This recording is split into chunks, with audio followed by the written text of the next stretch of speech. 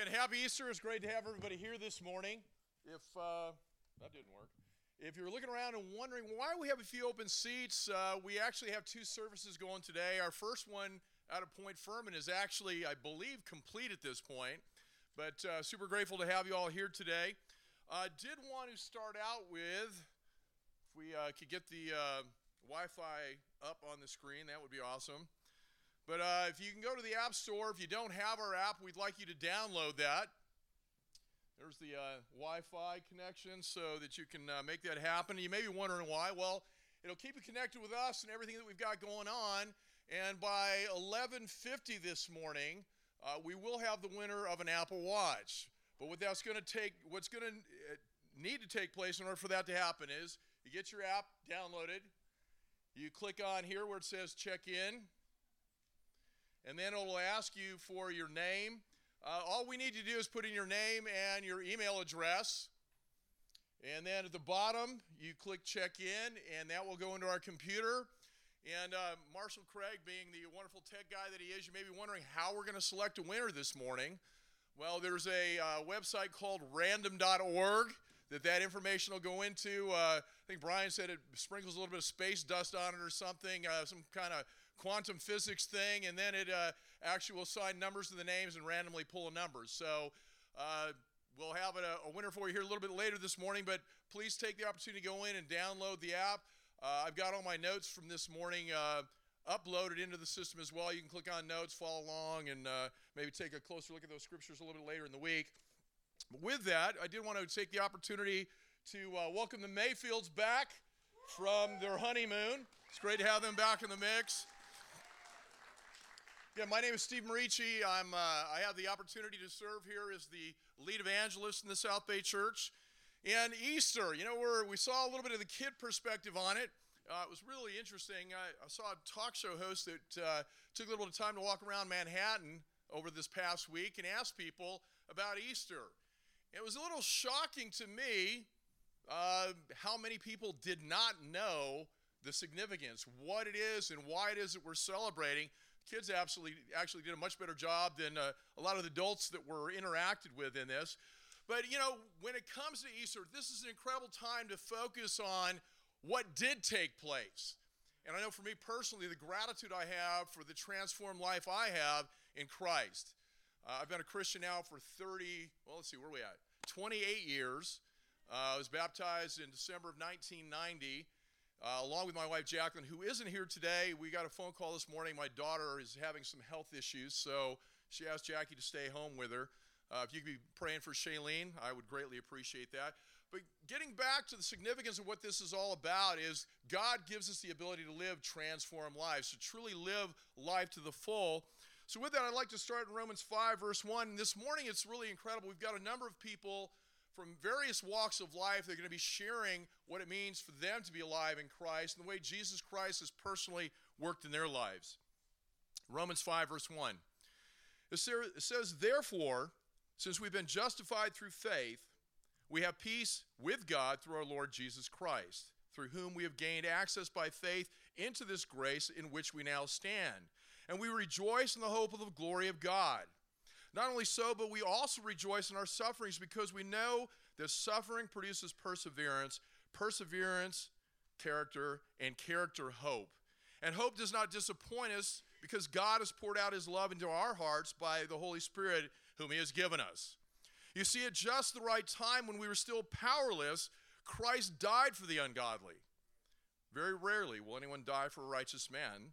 Though for a good man, someone might possibly dare to die. But God demonstrates his own love for us in this. While we were still sinners, Christ died for us.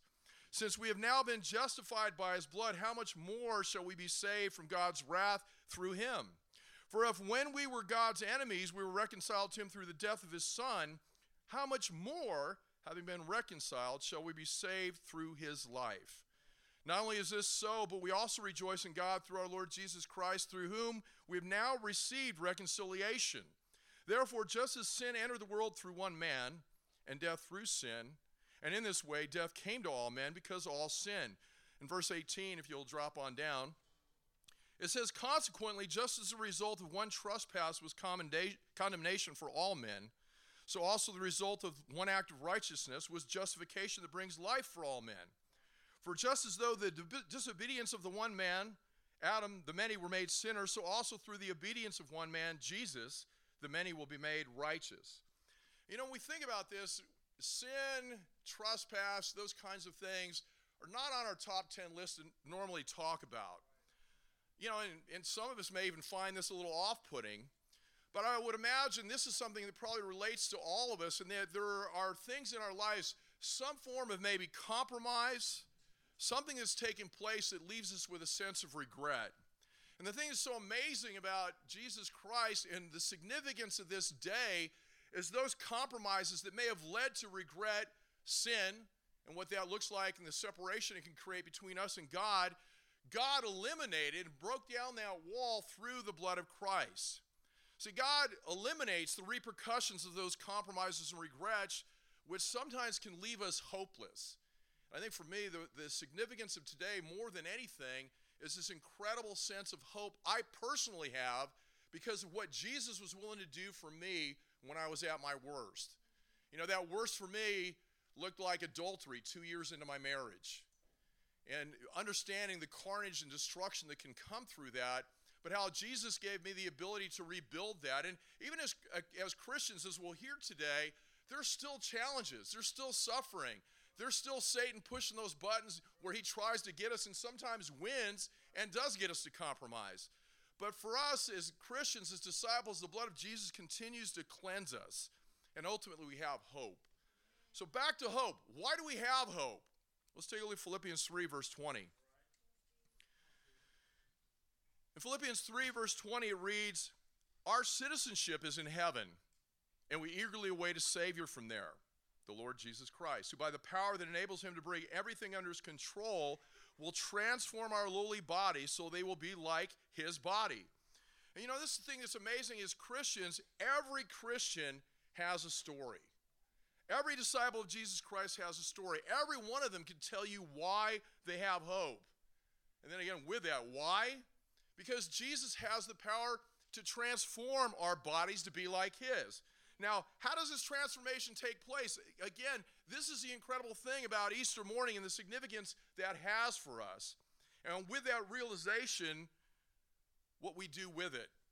Paul talks about in Romans 6, verse 1. He says, "What should we say?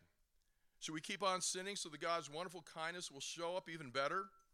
No, we should not. If we're dead to sin, how can we go on sinning? Don't you know that all who share in Christ Jesus by being baptized also share in his death?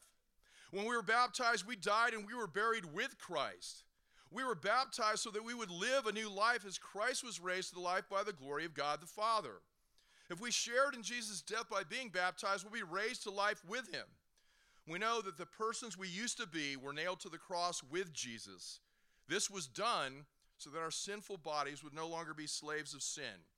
We know that sin doesn't have the power over dead people. And as surely as we died with Christ, we believe we will also live with him. We know that death no longer has any power over Christ. He died and was raised to life, never again to die. And when Christ died, he died for sin once and for all. But now he is alive and he lives only for God. In the same way, you must think of yourselves as dead to the power of sin. But Christ Jesus has given life to you, and you live for God. Don't let sin rule your body. After all, your body is bound to die, so don't obey its desires. And if we drop down to verse 20, it says, "When you were slaves of sin, you didn't have to please God. But what good did you receive from the things that you did? All you have to show for them is shame, and they lead to death. Now you've been set free from sin, and you are God's slaves. This will make you holy and will lead you to eternal life. Sin pays off with death, but God's gift is eternal life given by Jesus Christ our Lord." You know, we know where the things lead in our life if these aren't things that are in according with what God's expectations are for us, what God has established. And ultimately, that can be hopelessness, separation, and death. But as we see in verse 23, it doesn't end there. And this is where hope begins for each and every one of us, Christian or not. If we have that realization and we turn to God, God gives us the ability to embrace that hope for our own. Again, Romans 6:23 in the NIV version reads, For the wages of sin is death, but the gift of God is eternal life in Christ Jesus our Lord. And, just really, that is what Easter is all about. It says the wages of sin are death. But the reason we have hope this morning is Jesus walked this earth sinless. And because of that, death would not hold him down. Death could not have a grip on him. And because of that, we have hope today. As Jesus rose from the dead 3 days after being entombed, we too can have hope, as we saw in Romans 6, to be raised to a new life through the waters of baptism with Jesus Christ. So this is where we truly become alive. And this morning we have several people that are going to be sharing about their transformation as they've been given the opportunity to live life to the full and become alive in Christ. With that, I give you Frank Aquillina.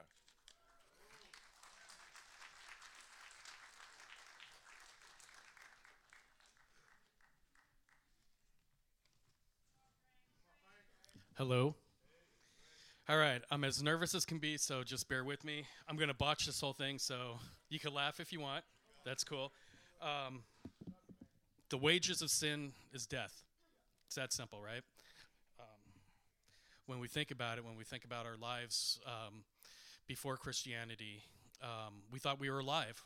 Everything we did, but there was a lot of sin that was involved, I'm sure. And again, the wages of sin is death. With that said, for those of you that don't know, my name is Frank Aquillina. I was baptized into Christ about 18 years ago. Right after that, about 30 seconds after that, I baptized my wife. So that was very cool. We've been married for about 20 years. My wife is Tanya Aquillina. We've been married 20 years, and we have two beautiful girls, Mariah and Gianna. I wanted to share a little bit about my life before I became a Christian and during my walk with Christ. I grew up in Culver City during the 1980s. I guess a lot of us grew up in the 80s, so we knew what that was about. There really wasn't, in my family, we didn't think about God all that much. I think at one point my father said, "Yeah, we're Catholics." Never went to church or anything like that, so I was a Catholic. That was it. As time went on, got into junior high, went to Culver City Junior High School. That is where I found out what I was really good at and what I really was horrible at. Academics, not so much. Horrible. But what I was good at, I was a natural athlete, so I excelled in sports. But it was like half of me was into athletics. The other half, I found out what it was like to party. I found out what it was like to do drugs and alcohol. Used to hang out at the Culver City Projects. If there was a drug that I didn't like, I tried it a few times just to make sure. The ones that I liked, I did for years and years and years and years. It got to the point where in the mid-'80s, my parents decided to move me to Tucson, Arizona, thinking that would actually help. And I didn't think this was the part where I'd get choked up at. During that time, like I said, we moved to Tucson, Arizona. I believe it was my junior year in high school. And with that move came a lot of new friends, but still the same type, going out partying. I found, at that point, what, getting into a lot of LSD and mushrooms and stuff like that. That was that was my high school experience. I did graduate high school in 1988. I stayed about a month in Arizona, and at that point, I was like, I'm done with this place. Moved back to California. I'm going to back up a little bit. The only good thing that came out of Tucson, Arizona was after I graduated, like I said, I was there, I was there several months. I met a girl named Tanya Corden, and pursued her, and actually she became my girlfriend for a while, and then just out of the blue, I just got up and left and moved back to California. Moved to Hermosa Beach, and that's when things got really out of control. But I was alive, right? I felt alive. I was doing things I wanted to do, but I was rotten to the core. I was actually dead. I was as dead as can be. I was in Hermosa Beach for about 8 years doing anything and everything that I wanted to do. Debauchery, that was it. My whole life was just anything that I wanted to do, I did it, whether it was illegal or not, whether it was morally or ethically acceptable. It didn't matter at all. I have this this labeled the best worst idea ever. So the best worst idea ever I had was at some point I got tired of just not having control of my life. I was doing a lot of blow, and just out of control. So I decided again, not the part. I decided what a great idea it would be if I moved to Alaska and get on a fishing boat to dry out, of all places. Bunch of my friends would go there for 6 months at a time. They'd make a bunch of money, come back, and party and have a good time. And so that was the plan. With that plan, I went to Tucson, Arizona to say goodbye to my parents. And mind you, this is 8 years from the time I decided to move from Tucson to Hermosa and then back. And within 8 years, I had not spoken to Tanya Corden within that period. So I get to Arizona.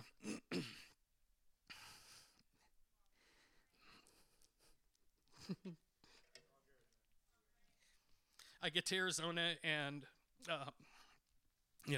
it didn't change. I partied, that night, and then I was like, what? I wonder if Tanya Corden's still around. So I decided to look in the Yellow Pages, and sure enough, there's her name. So I call her, and I had not spoken with her in years, 8 years, and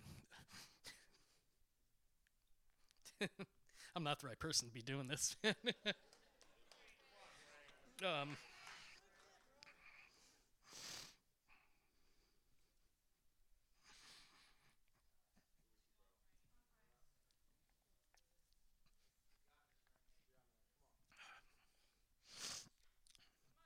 So she picks up.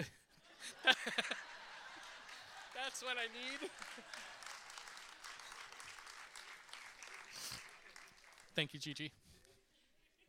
I could just focus on you. Okay. So she picks up the phone, and I ask if this is Tanya. And literally, after 8 years, she's like, "Is this Frank Aquillina?" And I said, "Yeah." Anyway, asked her to go to dinner or something like that. She declined, and I was just very persuasive. So she said, "Well, I have a 2-year-old daughter. If you want to come by, we could hang out." And that's my daughter, Mariah, now. Figure that one out. So I was like, "I'll be there in 45 minutes. Like 10 minutes later, I'm knocking on the door. And she comes out, and she has Mariah, and it was literally that second. It was like, I'm in love, So let me see, what else do I have here? So anyway, the long and short of it is, at that point, we moved in together. I think it was about a year later. We wound up getting married, and my drug use just miraculously kind of it vanished. It wasn't like I quit. It wasn't like I decided that it wasn't my life anymore. But it just happened. So we get married. I think it was about a year and a half after, and then shortly after that, we had Gianna Aquillina. And at that point, I was like, we should probably start going to church for the kids. And she agreed. I grew up without God. She grew up with God. And so we went to a kind of a mega church, and we were there for probably about a month or two.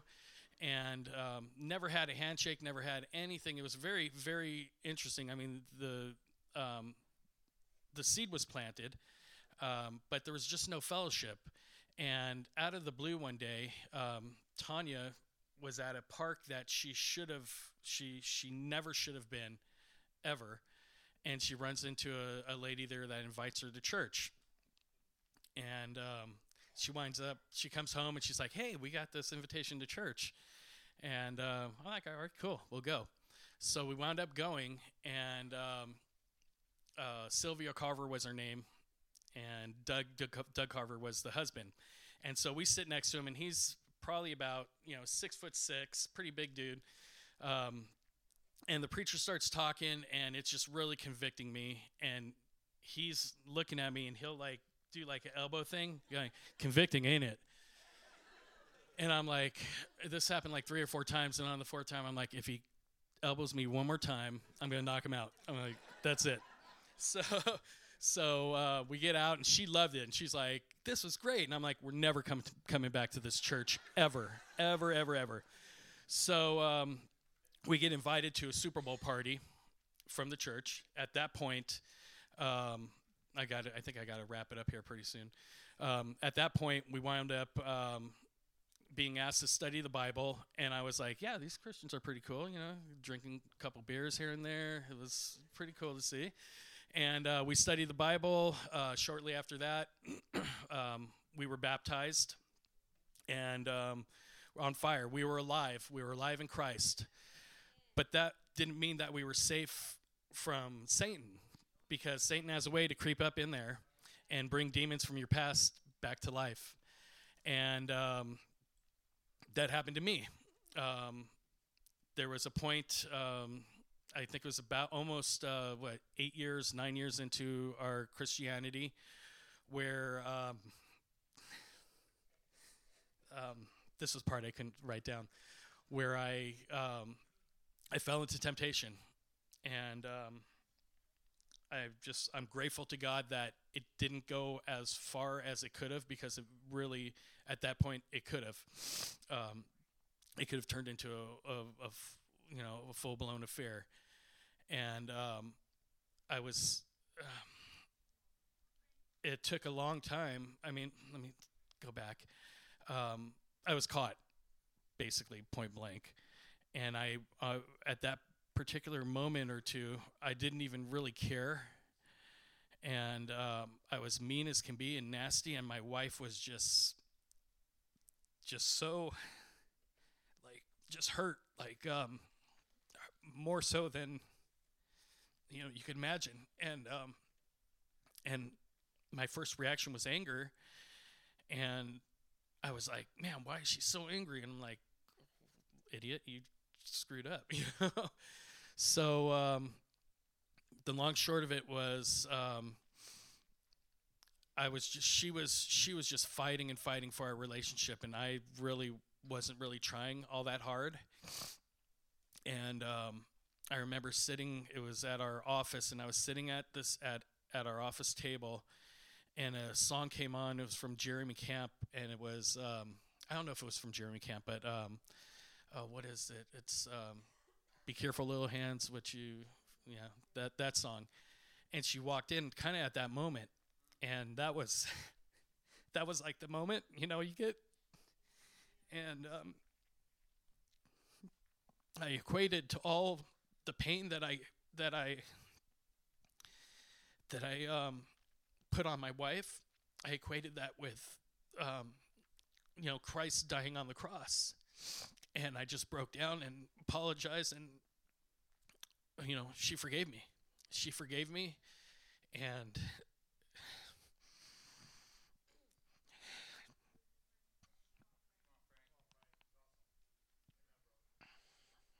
sorry.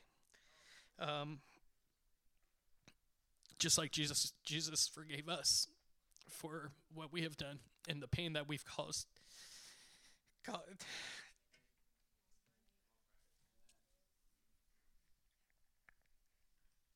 Oh, man. That's horrible. The pain that we caused him. Anyway, the good news is We're still married, and that incident in our lives had made our relationship so much stronger. It didn't happen overnight. It took time, and every now and then, there's the scab gets peeled back a little bit, and we have to deal with hurt feelings and emotions. But alive in Christ doesn't mean that it's pleasant all the time. It just means that we know we have salvation, and I'm just grateful. I'm grateful for him dying, Jesus dying on the cross for us, and we just have to take that to heart, and that's it. Hello,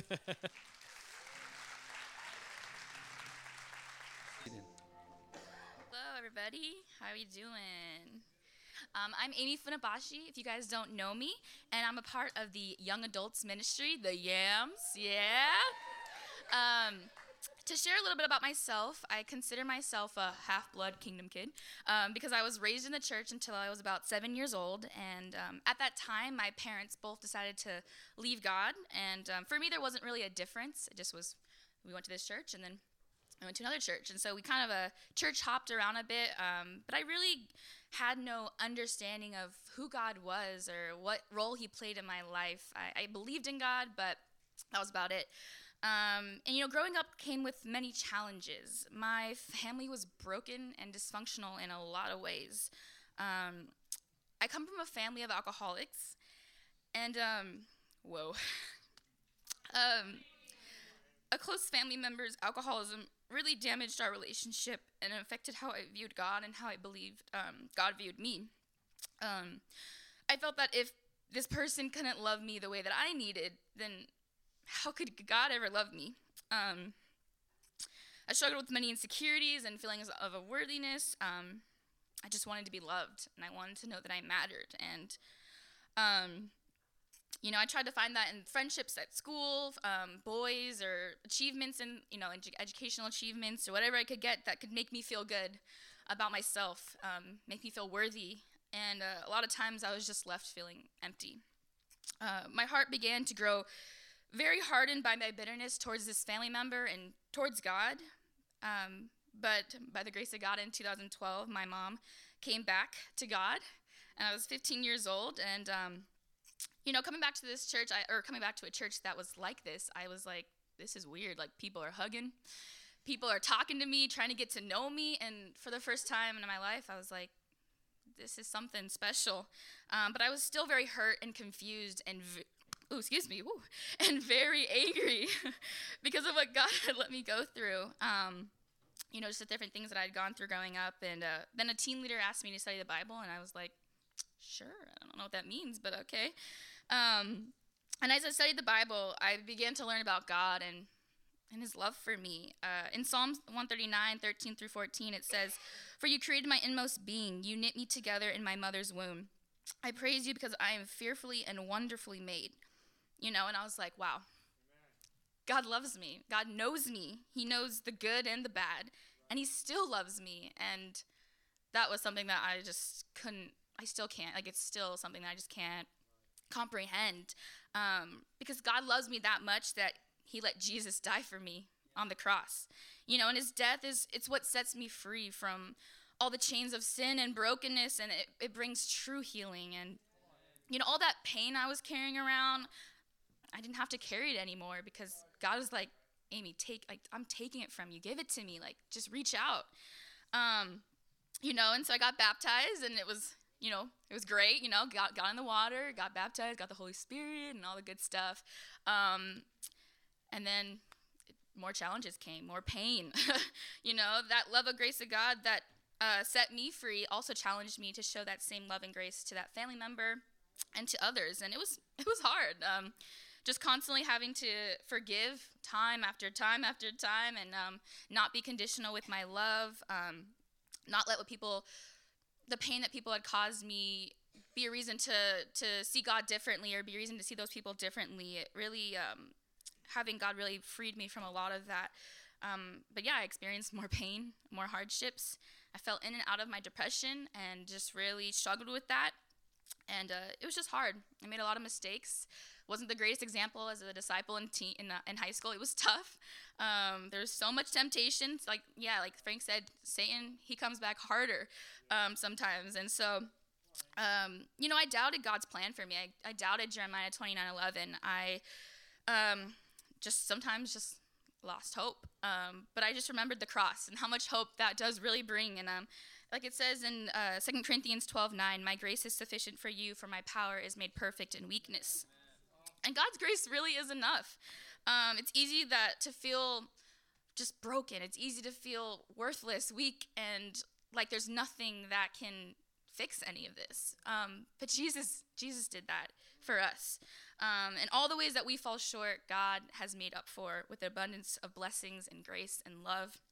And every mountain I've had to climb over has only increased my faith. It's only strengthened my character, and it's only, my love for God has just grown more and more. And I know deep down that there is a perfect Father in heaven that loves me and cares about me and is with me through all the ups and downs that life comes with. Because to be alive in Christ doesn't mean a pain-free life, right? Like, there's always going to be suffering. We're living in a fallen world. Like, that's just how it is. And so, but God brings so much healing, so much rejoicing, and so much freedom just from the chains of sin and brokenness, and it makes it all worth it for me. And so I know that I'm certain that I never would have made it past these 4.5 years of being a disciple if it hadn't been for God and the kingdom that he's blessed me with. So thanks so much for letting me share.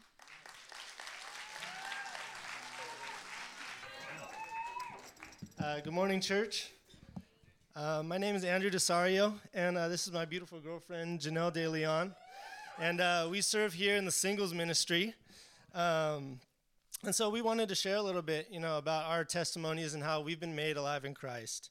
But before we share, I want to read Ephesians 2, verse 1 through 5. It says, "As for you, you were dead in your transgressions and sins, in which you used to live when you followed the ways of the world and the ruler of the kingdom of the air, the spirit who is now at work in those who are disobedient. All of us also lived among them at one time, gratifying the cravings of our flesh and following its desires and thoughts. Like the rest, we were by nature deserving wrath. But because of his great love for us, God, who is rich in mercy, made us alive with Christ even when we were dead in transgressions. It is by grace that you have been saved." And so just reading the scripture, I just feel like God has really rescued me in so many ways, just from my own sin, from, just the kind of the patterns of my family. Just sharing a little bit, before I grew up in the church, my parents got baptized when I was about 5. But before that, my mom was a 16-year-old mom. She had me when she was 16. My biological dad, he had a lot of issues with drugs. He was a gang member, and so he wasn't really around. And so then my stepdad ended up coming into the picture when I was younger, and so I got to grow up with a dad. But it was just cool because my family, they were searching for God because they knew that the way they were doing things wasn't working, and there was, like I said, a lot of issues in our family with drugs and people going to prison and stuff like that. And so my parents studied the Bible, got baptized. A few years later, my biological dad actually studied the Bible and got baptized as well. And so I grew up around the church, and so being kind of a kingdom kid, I kind of knew, what was right and what was wrong. I grew up around the scriptures. I grew up around just, solid doctrine. And but times came in my life when just difficult situations arose. Around middle school, my grandfather got cancer, ended up passing away, and so that was difficult because around the same time, my dad, he ended up leaving the church, was back on drugs, ended up going back to jail, and so for me, it was a very difficult time because it's middle school. You're like weird. You're trying to figure out, who you are and what's going on in life, and so I remember just feeling like, all right, I'm going to do anything I can to be accepted by people, anything. And so, during that time, I ended up just hanging out with a lot of the wrong people. I ended up joining this tagging crew, and I did a lot of graffiti. And and a lot of my friends, they did drugs as well. They smoked weed and drank, and so that's kind of the direction I was going. And at one point, I just kind of decided, well, I want to be a gang member like my dad was. And so I started wearing all red all the time. I started just basically doing everything I said I wasn't going to do when I was younger. And so it came to a point where I ended up getting in trouble. Police came to school and pulled me out of class. And I ended up getting expelled from school. I was on a permit, so I lost my permit for that school, and so it was just a challenging time. My dad ended up calling me, and he just was my biological dad. He ended up calling me and was like, "Hey, I see you doing the things that I did, and I don't want you to do those things with your life." And then my parents, they also talked to me, and they're just like, "You hurt us. Like, we can't trust you." And I was just such a liar. I was so deceitful. But I think I just had so much pain in my heart, just from different situations, and I had so much anger, and so I was just very violent. I was very, just whatever Andrew wanted, that's what was going to happen. And if you look at me funny or you say something, disrespect me, then it's going to be a fight, something like that. And so that's just kind of the person I was. And so after I had that conversation with my dad and my parents, I was obviously in a lot of trouble, so I couldn't do anything. I was kind of stuck at home, and so someone asked me if I wanted to study the Bible, one of the team leaders in our ministry, and I was like, well, yeah, I guess. Like, what else do I have to do? I mean, it'll look good to my parents, so let's do it. And that was kind of my attitude about it. And so I started doing Bible studies, and it was so different from growing up. It became Jesus like this mystical figure who holds babies and lambs and stuff like that. It went from that Jesus to seeing who Jesus really was as a man, as a revolutionary, that he came to change the world. And I think once I saw the cross and what God was willing to sacrifice for me and how Jesus overcame death, resurrecting 3 days later, I just feel like it moved my heart. Like, all right, this is what I want to do. I can follow this man. And I feel like it really changed the course of my life. In 2005, I got baptized. I was 15 years old, so I was in high school. Studied the Bible, repented, got baptized. And my life has been so different ever since. Now I am an EMT. I work to save people's lives. Both physically as well as studying the Bible with people and helping people, souls to be saved. And I just feel like if it wasn't for God, I mean, I don't deserve to be here. I know. It's all God's grace, like we read about. Because I know I could be in jail now, or I can be, on drugs, or I can, just have children out of wedlock, different things like that. That was the path that my life was going. And I was dead in that sin, and I feel like God has really made me alive. And now, I'm so grateful because I have, not that my life is like smooth all the time and nothing bad ever happens, and but I still struggle, with my character and growing, and I'm so grateful to have people in my life who speak the truth to me, and I'm so grateful to even just be dating in the kingdom. Janelle's going to share in a minute. But, I just love having a spiritual girlfriend who loves God and who challenges me to pray when I'm having a hard time, and who will pray with me, and who is willing to say things that I don't like her to say, like that I'm not super awesome all the time, that she can challenge me. And I'm just grateful because, people at work, they ask me about, dating, and they're like, oh, do you live with your girlfriend? And it's like, no, our conviction is not to live together. We each have a conviction that once we're married to someone, then we'll live with that person. And so it's just cool to have this relationship, and I know I wouldn't have any of this without being made alive in Christ. So here's Janelle. She's going to share a little bit.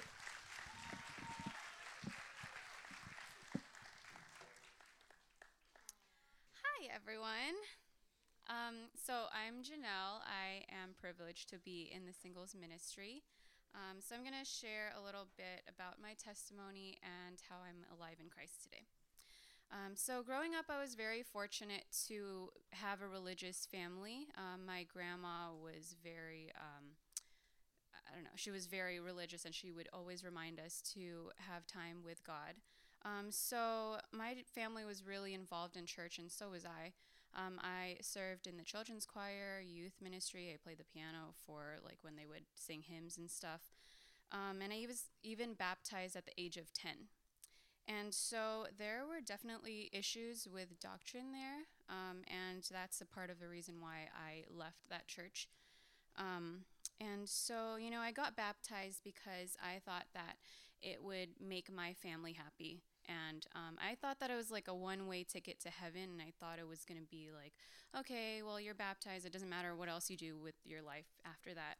But that's not it. And so I was very sheltered. Church was my second home.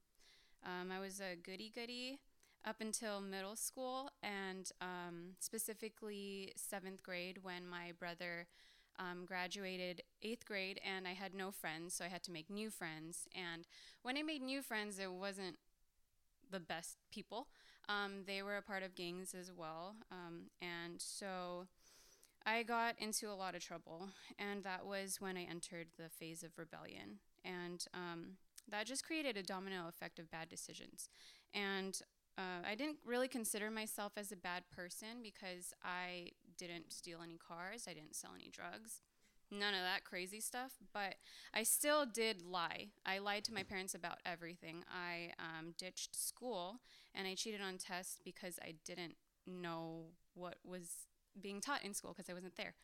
And so I knew something was off spiritually, but I didn't really go to God because I felt that I was protected by my friends. I had good friends. I felt accepted, and as long as I didn't go to jail or get killed, I thought it was good.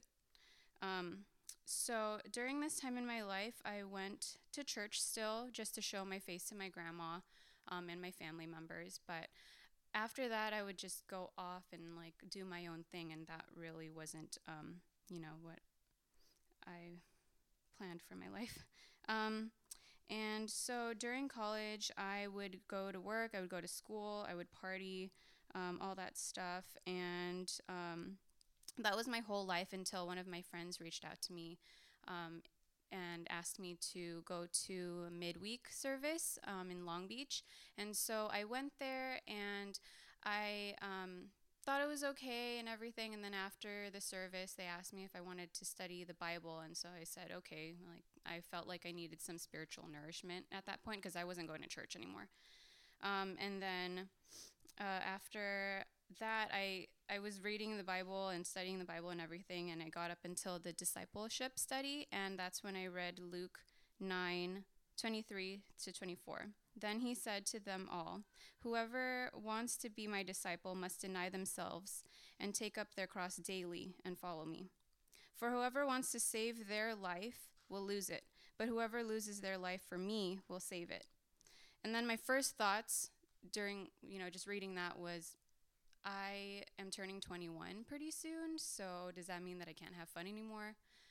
Does that mean that I can't go to Vegas and like party with my friends? And so I was thinking, maybe God could wait. Maybe when I'm 22, then I'll study the Bible again and, be baptized and whatever. And so I thought that that was it. I was happy with my life, partying and doing everything else. And God had a different plan for me that summer, and that is when I went to New York. So I was traveling a lot. I went to New York. I went to visit my friend's sister in Virginia, and that's when we ate dinner, and she reached out to me and asked me if I wanted to study the Bible again. And I was like, this is weird.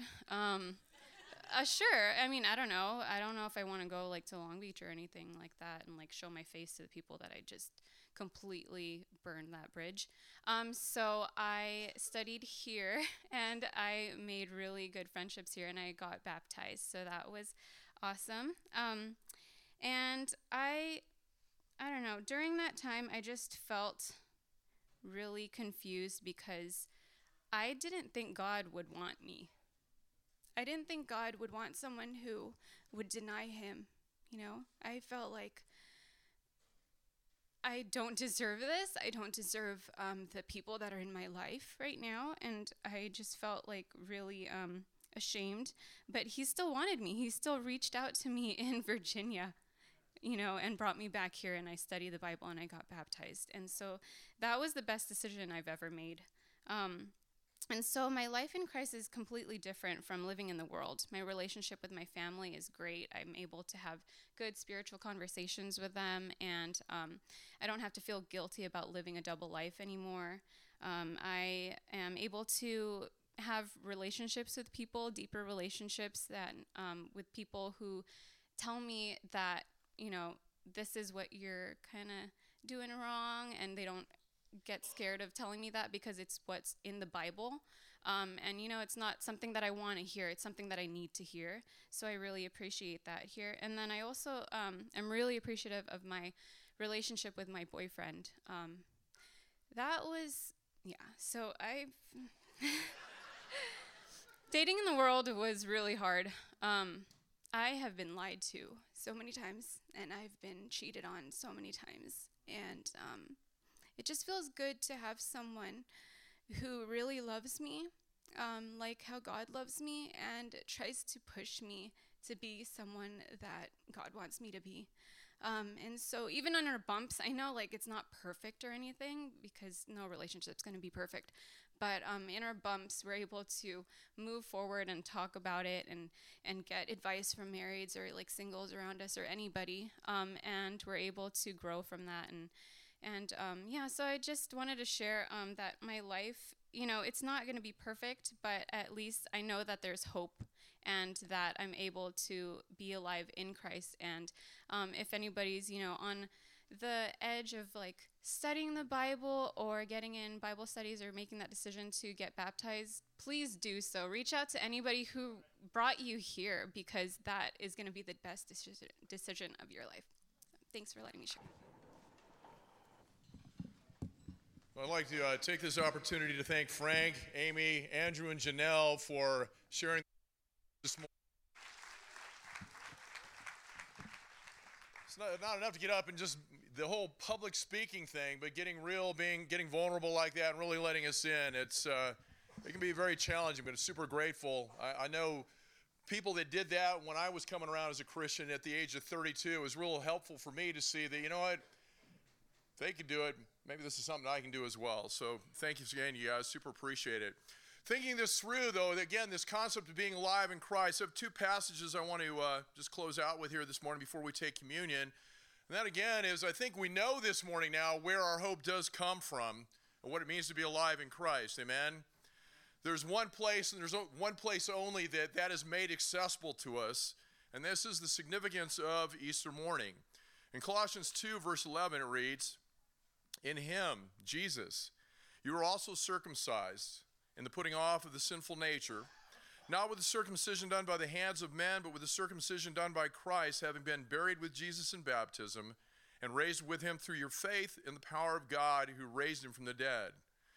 And we see Paul referencing again what he spoke about in Romans 6, this new life, this opportunity for transformation and hope. And knowing that, why do we have this? Why has this come to us? It's because God is a God of mercy. God is a God of grace. And with that, Jesus was willing to pay the price. In verse 13, it reads, "When you were dead in your sins and in the uncircumcision of your sinful nature, God made you alive with Christ. He forgave us all of our sins, having canceled the written code with its regulations that was against us and that stood opposed to us. He took it away, nailing it to the cross. And having disarmed the powers and the authorities, he made a public spectacle of them, triumphing over them by the cross." Again, this is the significance of Easter morning, the victory of the cross. This is a message that Peter preached in the first century after the resurrection of Jesus in Acts 2, verse 36, and this is where we're going to close things this morning. In Acts 2, verse 36, it reads, "Therefore let all Israel be assured of this. God has made this Jesus whom you crucified both Lord and Christ." When the people heard this, they were cut to the heart, and they said to Peter and the other apostles, "Brothers, what shall we do?" Peter replied, "Repent and be baptized, every one of you, in the name of Jesus Christ for the forgiveness of your sins, and you'll receive the gift of the Holy Spirit. The promises for you and your children and for all who are far off, for all whom the Lord our God will call. And we kind of heard that calling with the testimonies that were shared here with us this morning. With many other words, he warned them in verse 40, and he pleaded with them, save yourselves from this corrupt generation. Those who accepted the message were baptized, and about 3,000 were added to their number that day. I think the thing that hopefully all of us can rejoice in this morning is today commemorates the endless possibilities for our lives. Total forgiveness, hope, life to the full, eternal life, something absolutely priceless, something that we can never afford. But it was given to us freely by Jesus Christ, the Son of God, who was willing to pay for our sins, to give us the opportunity to have this relationship with God through the debt shed with his own blood. Let's go ahead and bow our heads and go to the Father in prayer. Father, just thank you so much for the opportunity you've given us here this morning. Every morning we wake up is a day to be grateful for, but I know personally sometimes I can lose sight of the price that was paid to give me the opportunity to have a relationship with you. And Father, I'm grateful, as it says in Revelations 22, the Spirit and the bride say, come, and let those who hear him say, come. Whoever is thirsty, let him come, and whoever wishes, let him take the free gift of the water of life. Father, thank you that you viewed us as being worthwhile enough to have that relationship with us, to engage us, but even beyond that, to come down in the flesh as your Son, Jesus Christ, with this willingness to sacrifice your own life so that we would have the opportunity for salvation and a life with you. Father, as we take this bread this morning, I pray that we do not lose sight of the sacrifice that was made. As we drink the juice that symbolizes the blood of Christ, again, I pray that we can take this in such a way that we can leave here today with an incredible sense of gratitude for the relationship that you've given us, again, through your Son. Father, you're amazing. Thank you so much for Jesus. It's in Jesus' name I pray. Amen.